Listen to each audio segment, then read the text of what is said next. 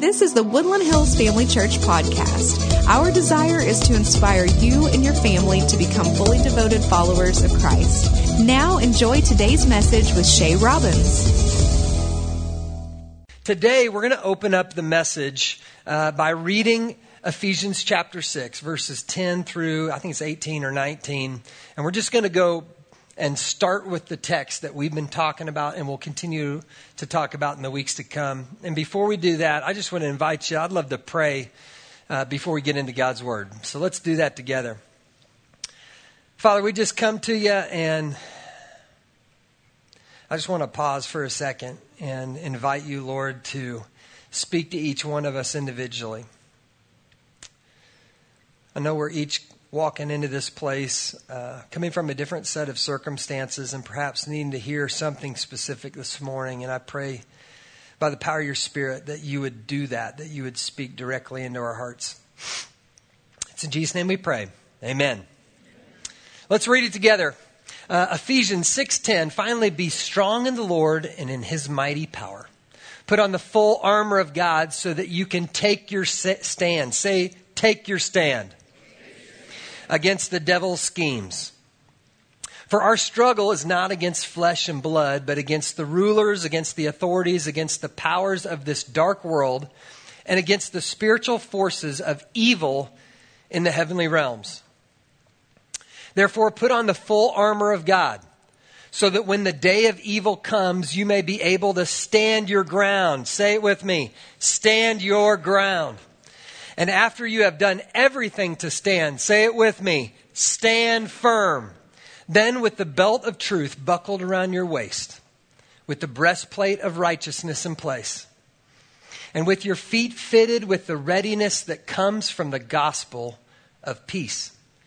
In addition to all this, take up the shield of faith with which you can extinguish all the flaming arrows of the evil one. Take the helmet of salvation and the sword of the Spirit, which is the Word of God. And pray in the Spirit on all occasions with all kinds of prayers and requests. With this in mind, be alert and always keep on praying for all of the Lord's people. As you can tell, today we're talking about footwear. And a couple of weeks ago, some buddies and I, we went out to Colorado and is kind of a bonding trip. And one of the things that's kind of been on my bucket list, I've always wanted to do, was to climb a 14,000-foot mountain. In Colorado, they call them 14ers. And so we decided that we were going to do that before we went. And, you know, on the way out, we're having to decide, well, what do I need to pack? What do I need to wear? Because I've been out to Colorado in September in the past, and the peaks of those mountains have been covered with 2 feet of snow. And so you really need to think through, what is it that's going to be required to successfully climb this mountain? And so when you get out there, for me, there's a handful of things that I'm processing. First of all, one of the challenges of climbing a 14er is altitude. And especially a guy coming from the Midwest, I think specifically with me, I really struggle getting over altitude sickness. I just struggle with the oxygen deprivation and the difference. And so even in the condo, running up the stairs, I can get to the top of the stairs, my head's spinning. I'm thinking, how in the world am I going to climb a mountain when I feel this crummy? Another thing is you got to think through timing. When you climb a 14er, specifically in Colorado, they are infamous for early afternoon storms that come out of nowhere. And so you got to take off early. So generally, you'll start climbing in the wee hours of the morning. You'll get to the top as fast as you can. You'll take your pictures, enjoy the peak, and then you make your way down because a lot of times a storm will blow over the top of that mountain after lunchtime, and people find themselves in dangerous situations. In fact, lightning strikes is one of the most common threats when you're climbing a mountain like that. And believe it or not, I have a friend who lives in Branson who got struck by lightning climbing one of these. Now, she has to work extra hard to comb her hair in the morning, but she's as normal as far as I can tell. And then another thing is like, how do I dress? Because September can be hot in Colorado and September can be absolutely freezing as you climb into the high altitude. And so we're processing all these things. And we set out to climb Quandary Peak. Quandary Peak is, as I said, a 14,000-foot mountain. It's one of the easier climbs in Colorado. But the climb itself is about 6.5 miles up to the peak of the mountain and then 6.5 miles back. So you're looking at about half marathon's worth of distance. And of course, you're ascending thousands of feet. And then you're also dealing with altitude, and you're also dealing with pretty intense terrain. And so we set out that morning. It was super exciting. And as we take off, the elevation change starts kind of mild. You're in the woods, and there's squirrels and birds, and, everything's looking up. And when you come up out of the tree line and you get above the trees, it's a whole different world. The wind is blowing. The trail and the path is sometimes hard to even see. And for us, we walked for miles through what was just like these boulder fields. Half the time you were scrambling with your hands, on the rocks, climbing up over these. And I'm telling you, the altitude whooped my rear. I mean, there was points where, I was just borderline managing passing out. And so you would stop and kind of catch your breath. And it was interesting. In about 30 seconds, you could bounce back and feel really good. And then in a matter of 3 steps, your body is screaming for oxygen again. I mean, just muscles searing. And so we kept charging. We charged up the mountain, and sure enough, we made it to the peak. On the way, we met some new friends here. These goats are looking at it. They're like, "What are you doing up here?" And no joke, we took that with our own camera. They're just kind of standing there looking at all these dummies. And then at the top of the peak, we got a picture with the guys there, and obviously an awesome moment. As you can see, I'm wearing some strangely short shorts on top of that mountain. But you know what I say? When the sky's out, the thighs are out. Let them breathe. That's right. So as I mentioned, we're talking about footwear, and as you look at my little closet here, as I'm making the decision to climb a mountain like that, coming back down, I was thinking to myself, if you didn't have the right footwear, you would be in a pile of trouble. I mean, if you wore cowboy boots, you would break your ankles. If you wore these, I don't know why we wear these. They're so stupid. I put them on, they hurt my feet. If you wore these, you'd be in huge trouble. You wouldn't want to wear your Chuck Taylors or your Converse. And you surely wouldn't want to be wearing flip-flops. We were even processing, how would you, if somebody rolled an ankle or got hurt or broke a leg, just getting them down out of the boulder field would be a nightmare. And so I chose these Merrells. It was the right choice. And we got up and down that mountain and really got to celebrate an awesome victory, having done it together. So making the transition, thinking about our spiritual life, we've been talking about the context of the life that you guys are walking about in every day. And Paul says that you're engaged in a spiritual battle, that we live in a broken shell of this earth, and it is even growing more so broken with every day that passes. And he makes a statement, you need to have the right footwear. And here's the way he framed it up. And with your feet fitted with the readiness that comes from the gospel of peace. And with your feet fitted with the readiness that comes from the gospel of peace. There's a couple words that stick out to me in this phrase. The first one is feet fitted. When we were climbing that mountain, even if you had the right shoe, if it was too small or too big, you'd be compromised. And so it is in the faith. He's making this analogy. You need to have the right footwear, and it needs to fit. You need to be able to stand firm, hold your ground, and to move through adversity. Another thing that pops out to me is the word readiness. And for me, as I study this, readiness happens to be the focal point of this statement. He goes on to say the gospel of peace, and he qualified the gospel. So there's a lot of qualities that we can assign to the gospel. It is freeing, it is saving, it is forgiving, it is loving. But in this particular passage, in the context of battle, Paul specifically draws out the characteristic of the gospel, that is peace. A peace that surpasses all understanding. And when I circle back to that idea of readiness, I understand it's super important. Not just that you've experienced the gospel, but you're ready to put it to work. You're ready to apply it to your life. So, I was thinking about a memory came to me. It was actually, I think it's one of my earliest childhood memories. And it came to me as I was processing this whole concept from the gospel of peace. And I need to talk with my parents, but I'm thinking I was 3 to 4 years old. I know I was younger than 5. And this memory was, we lived in this little farmhouse in Illinois out in the middle of the cornfields. And my parents had just experienced the loss of a dear friend. She had committed suicide. And I was home with Mom, and Dad was off at work farming.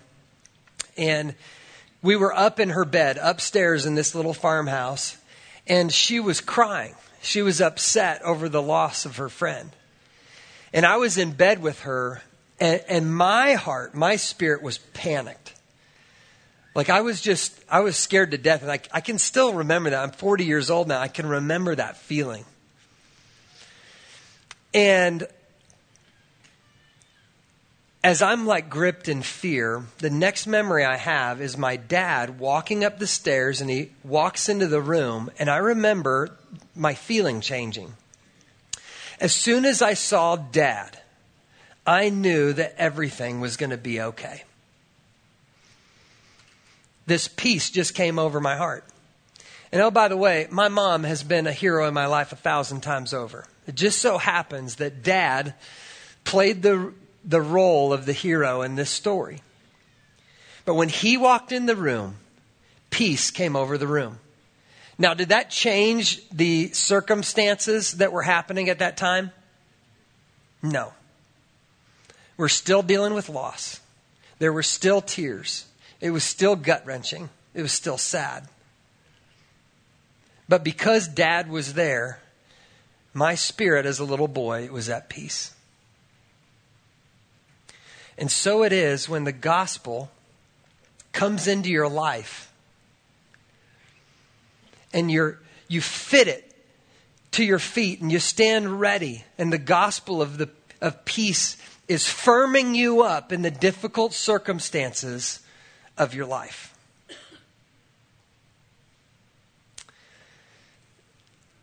So my question for you is, are you ready?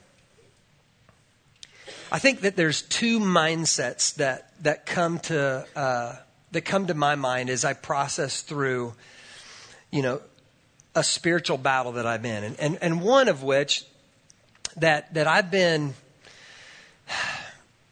has probably dominated way too much of my life, and I want to frame it up with Peter's story from the Scripture. But the first passage or the first mindset that I want to look at, John records it. And here's kind of the background. The background is it's Holy Week. The disciples are in the upper room. It's Thursday night on the eve of Jesus being arrested in the garden. And so they're at the final meal. Jesus washes the disciples' feet, and then he begins to teach them and help them understand what's about to happen.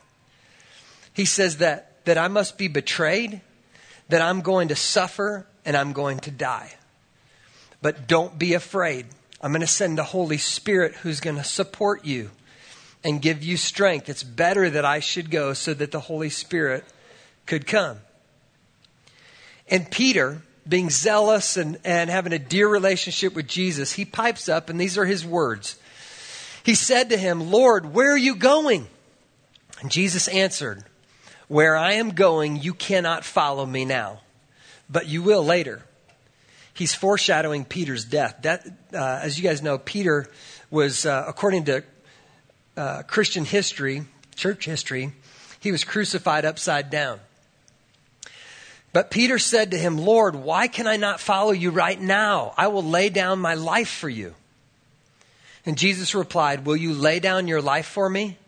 Truly, truly, I say to you, a rooster will not crow until you deny me 3 times.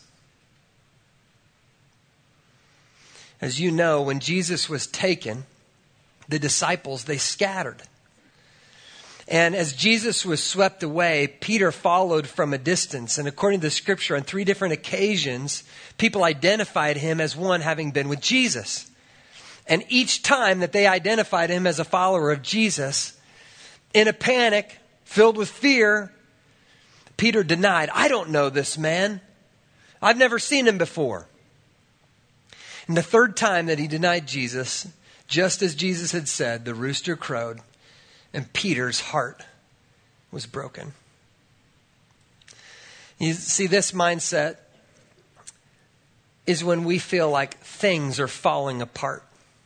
That's the assignment that we give. Woe is me. Oh no, what is happening? Things are falling apart. And when we have that mindset, the feelings and emotions that follow is that we're caught off guard.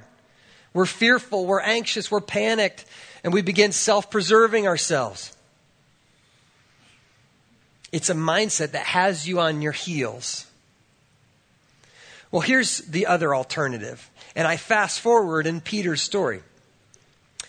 So Peter denied Jesus 3 times. Jesus died, and after 3 days, he was resurrected.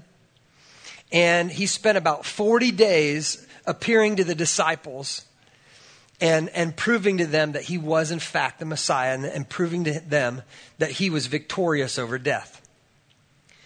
And in the 3rd encounter that Peter had with Jesus, Peter and the guys were out fishing, and they see Jesus standing on the shoreline. He's preparing some fish and some bread for breakfast, and the guys come in and they eat breakfast with Jesus, and then Jesus grabs Peter and he pulls him off to the side.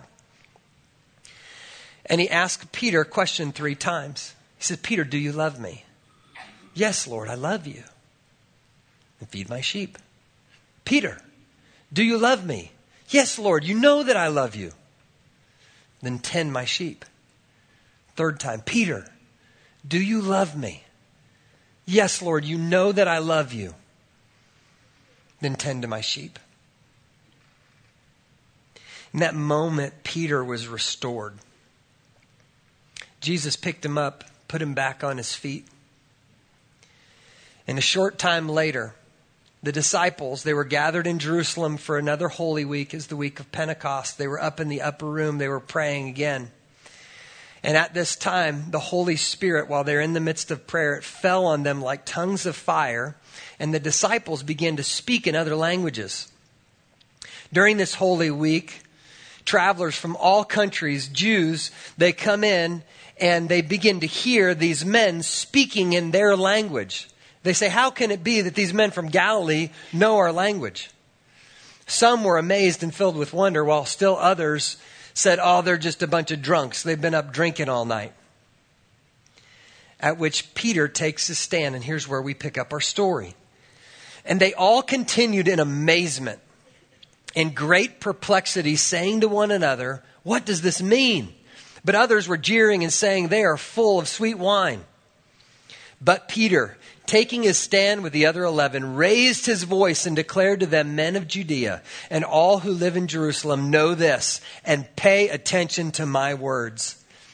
And Peter took his stand and he preached the gospel, and on that day 3,000 souls were added to the kingdom. Here's the difference in Peter's mindset. He went from things are falling apart to things are falling into place. You know, God gave us the Old Testament so that we know where we come from. He gave us the New Testament that we understand where we are going. And in the end, He gave us Revelation so that we know how the bow ties around the end and we can have hope with clarity. And when you change your mindset to things falling into place, you understand Matthew 24, Jesus is talking about the end of times that's coming soon. And He said that that tribulation and famine and wars and nations rising up against nation, that it will pick up like birth pains, like contractions. A dad of 6 kids, I know how this works. The contractions come and they hurt, but they increase in severity and in proximity to one another until all of a sudden a child is born and a great gift is given to the world.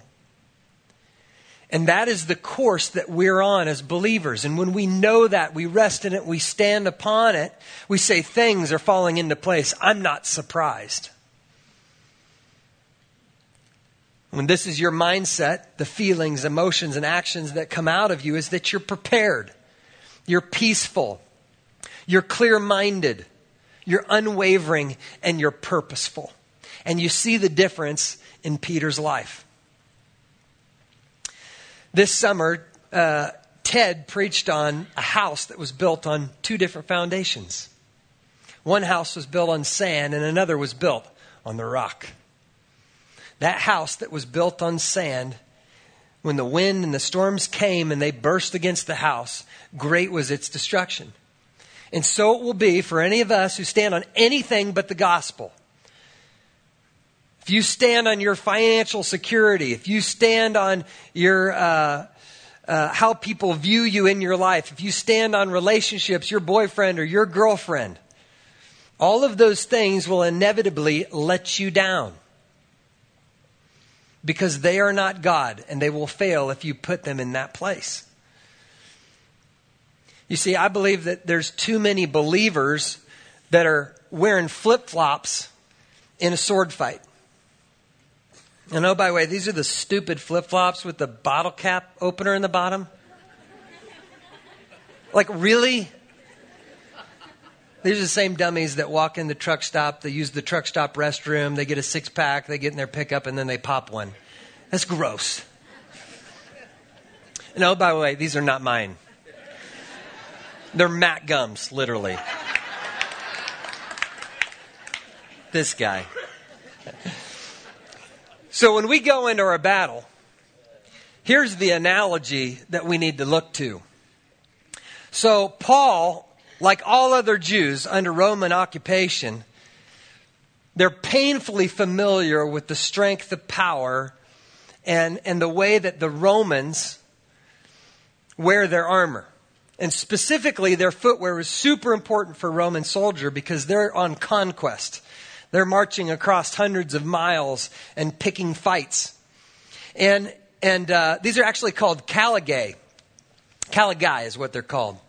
This Roman sandal. And the way that it was designed is the leather that went around the foot and the ankle. It was soft and pliable. That way it could be fitted to the soldier's foot.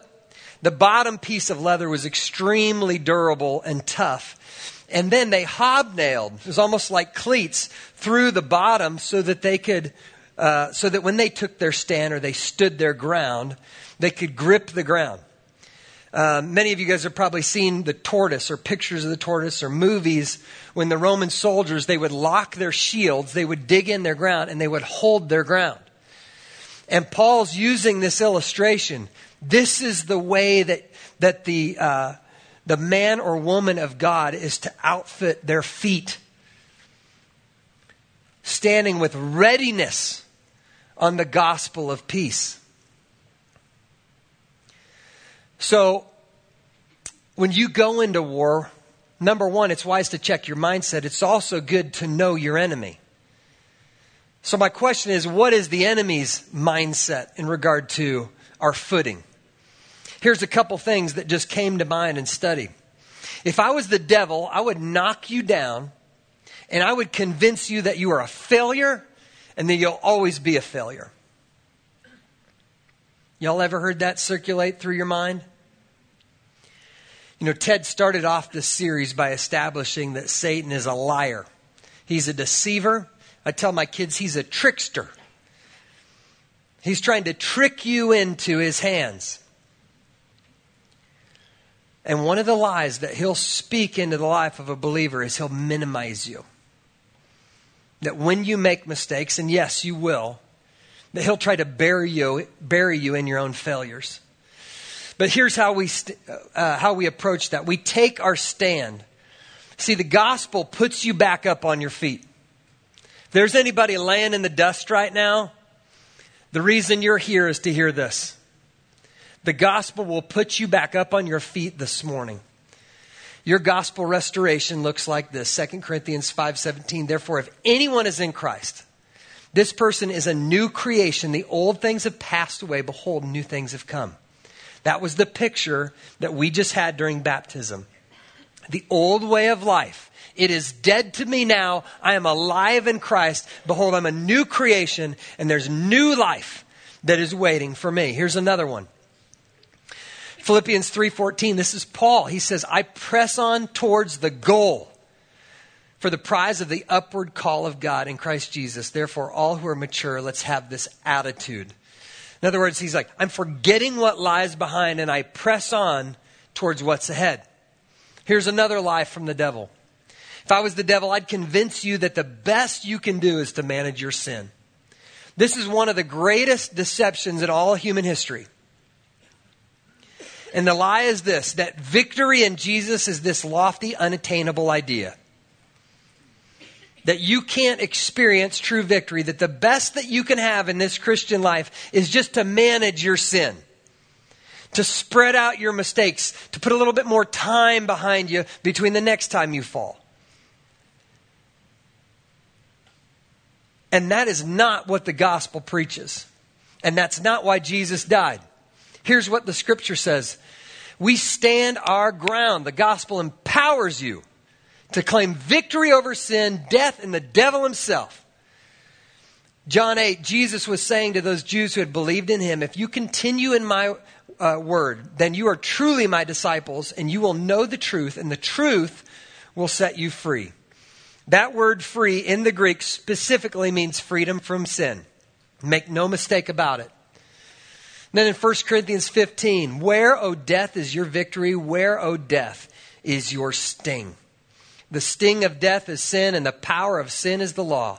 But thanks be to God who gives us the victory through our Lord Jesus Christ.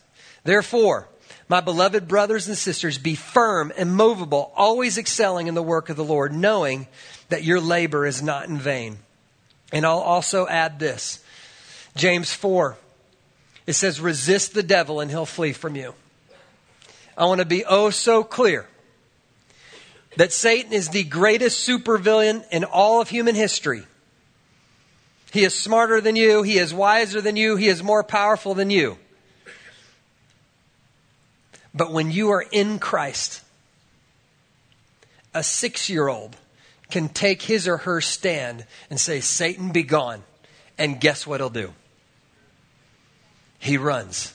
That is the power of the gospel. And the Satan doesn't want you to lean into that and to stand upon it. And finally, if I was the devil, I'd cause you to doubt that God cares enough about you to help you in your insignificance. You're just 1 in 8 billion. How could he really care? Deal with it on your own. The truth is we're charged to stand firm. The gospel gives you confidence when the enemy attacks. Your gospel identity is this. 1 Peter 2:9, one of my favorite passages. I think about it all the time. But you are a chosen people, a royal priesthood. I'm speaking this over this church right now. A holy nation, a people for God's own possession, so that you may proclaim the excellencies of him who has called you out of darkness and into his marvelous light.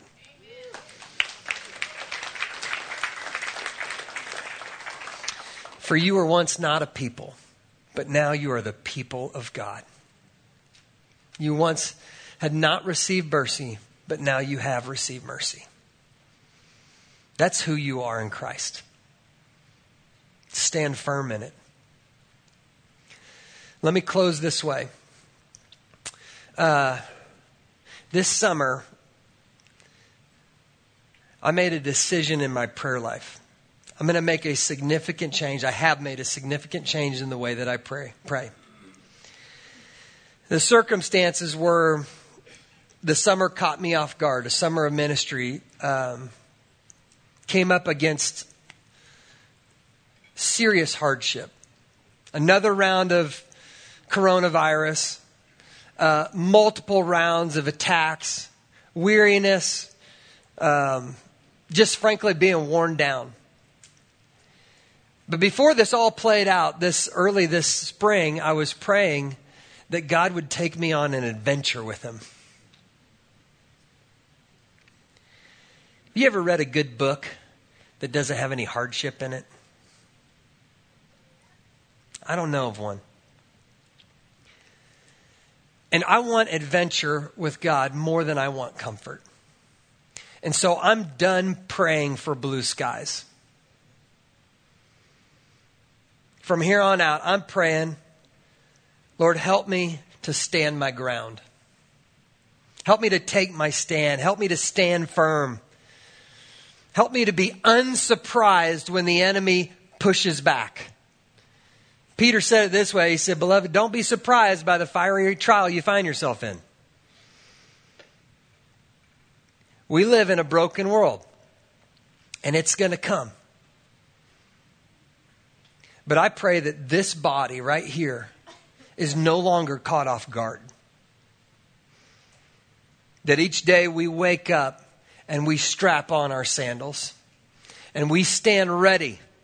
And the gospel of peace is our foundation.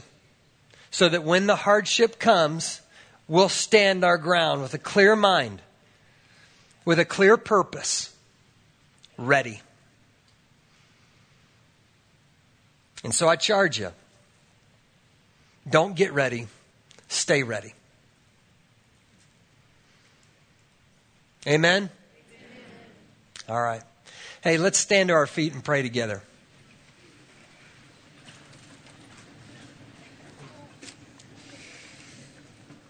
I'm going to pray, and in advance, I'd just love to invite anybody who needs some prayer. I invite you to come down. We had a gal who grabbed Travis and I earlier today who has got some medical news. It's pretty scary. And on Tuesday, she finds out whether she has cancer or she doesn't. And I applaud her for her vulnerability because our church now can come around here and support her. And I just want to invite you, as you're walking through hardship, we want to get in the huddle with you. Come see our prayer team when we're done. We'd love to process life and see how we can support you and pray for you. That said, let's pray together. Father, we come to you. We've got happy hearts for all of those that have chose to be baptized today, make a public profession of their faith. We rejoice with them, God, and we pray strength underneath them. I want to pray, God, that this body of Christ would stand more firmly in the gospel of peace, walking out of here than when we walked in. I want to pray that we wouldn't be caught off guard, Lord, but that we would stand firm. It's in Jesus' name we pray. Amen.